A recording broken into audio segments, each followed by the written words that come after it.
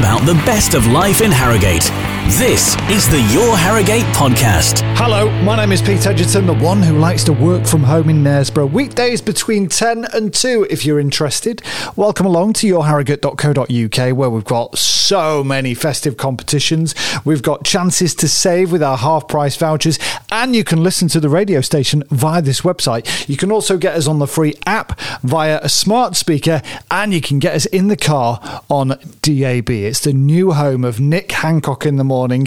He's on weekdays from 6:30, counting down to Christmas, all thanks to Synergy Hair and Beauty in Harrogate. Sleeps to Santa at 7:15 and 8:15. Now, in these podcasts, we cover a whole array of different subjects, and in this particular episode, we are focusing on the game that is known as Mistakes and Ladders. Anne Percival is the president of Harrogate Rotary Club, and her focus for the year is on young people. She's also raising money for Young Minds and the Paediatric Diabetic Unit at Harrogate Hospital. Anne has been delivering boxes containing 56 Watch Out books that go alongside the game Mistakes and Ladders. And to find out more about the game and the book, I've been along to chat to some Year 4 pupils at Rossett Acre Primary School, also their head teacher, Kareem Penhale, and the assistant head and Year 4 teacher, Anna Ingle. Your Harrogate. It originally came from, it was launched by Thames Rotary, linked with Thames Valley Police, and then Rotary clubs gradually all over the country are taking it over. The aim of the authors is to get it to a copy of the book to every primary school child in the country.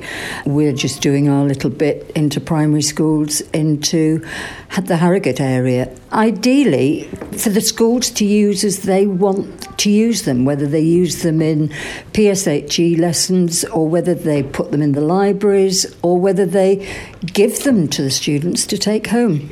Entirely up to them. And the game, Mistakes and Ladders, that complements the book, doesn't it?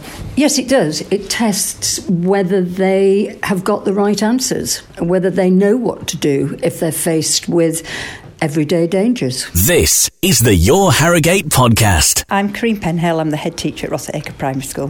What have you made of the book and the game? Well, we've really enjoyed using them within school. Our ethos at Rossett Acre is based on 3 C's anyway, one of which is community. So working with the Rotary Club is part of what we would do anyway, which is great. Anne came over to our school and led an assembly for all the children, which was lovely, telling the children all about the Rotary and the sort of things they do.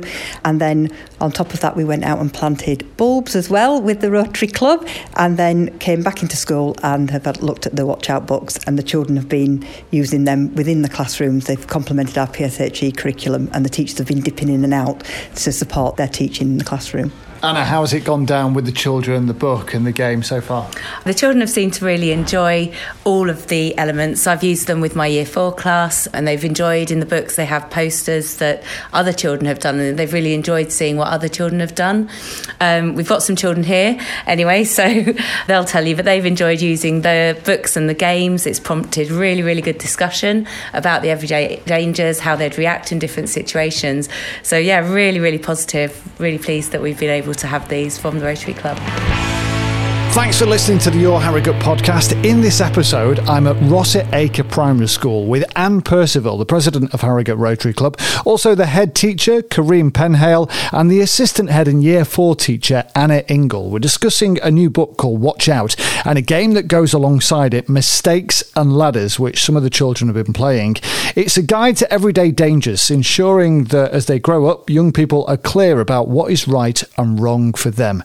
And here come some of the Year 4 pupils at Rossett Acre Primary. I think it's a really good way to teach people who don't really know how to cope with things on this game, but in a funner way, so they pay attention more to it. I think it's good because it makes people think about all the dangers, because most of the time they don't really think about it, but it makes them actually go through it and think, and you get to ask the questions and then chat about what the answers are. And what sort of questions were asked whilst you were playing the games, guys? What kind of things did you chat about? Can you remember?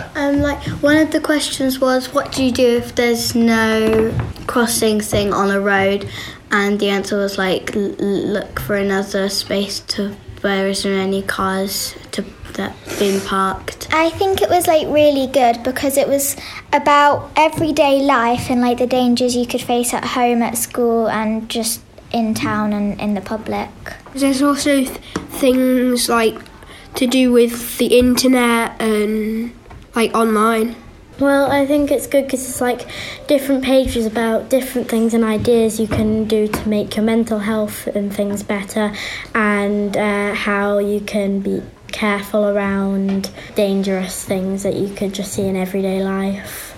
So what would you say to other children who haven't played Mistakes and Ladders yet? I would probably say if you haven't played Mistakes and Ladders, you could read the book first and then try and play it with your friends because you might enjoy it. What were you doing with Miss Matthews? What was the thing you did the other day? Fake news. Yeah. So who can tell me about fake news? So, like, we were doing these fake photographs, so there might have been a Photoshop or real and telling lies, because if you can't see their face on, like, Instagram and social media and Twitter, but when you're talking face-to-face, you can. I think what I liked about it is that it starts really with the very young children with simple everyday dangers, but then as you work your way through the book, it covers issues which you hope your own children, your own students never ever come across, but it works its way up to extremism, county lines and such like. And I think the whole idea that I wanted to put forward is that hopefully it prevents them getting involved rather than looking at the issue after the event.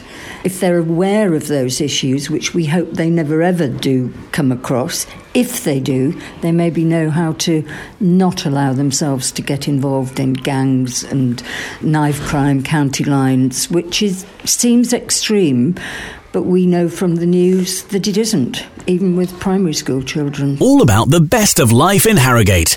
This is the Your Harrogate podcast. One of the many benefits of the book Watch Out is the fact that it's been illustrated by children themselves. So I've been asking the Year 4 pupils at Rossett Acre Primary if they were to create a poster to forewarn others of the dangers that they've been learning about, what would they include on those posters? Probably Like, be safe on the internet and, be careful of, all the dangers that are out, and just, when you're not allowed to, go out by yourself, just stay with your parents. so don't bully anyone and don't play too much online or do more social things. Yeah, we used it as part of our when we had anti-bullying week a couple of weeks ago, and we talked about them. And in some of the younger classes, they have as one of their sort of tasks to actually draw pictures. So with the healthy eating plate, it fits in with our science as well, which is quite good. So it gives a good example of, like you said, someone their age who's done that sort of thing as well. So it's quite inspiring for them, I think.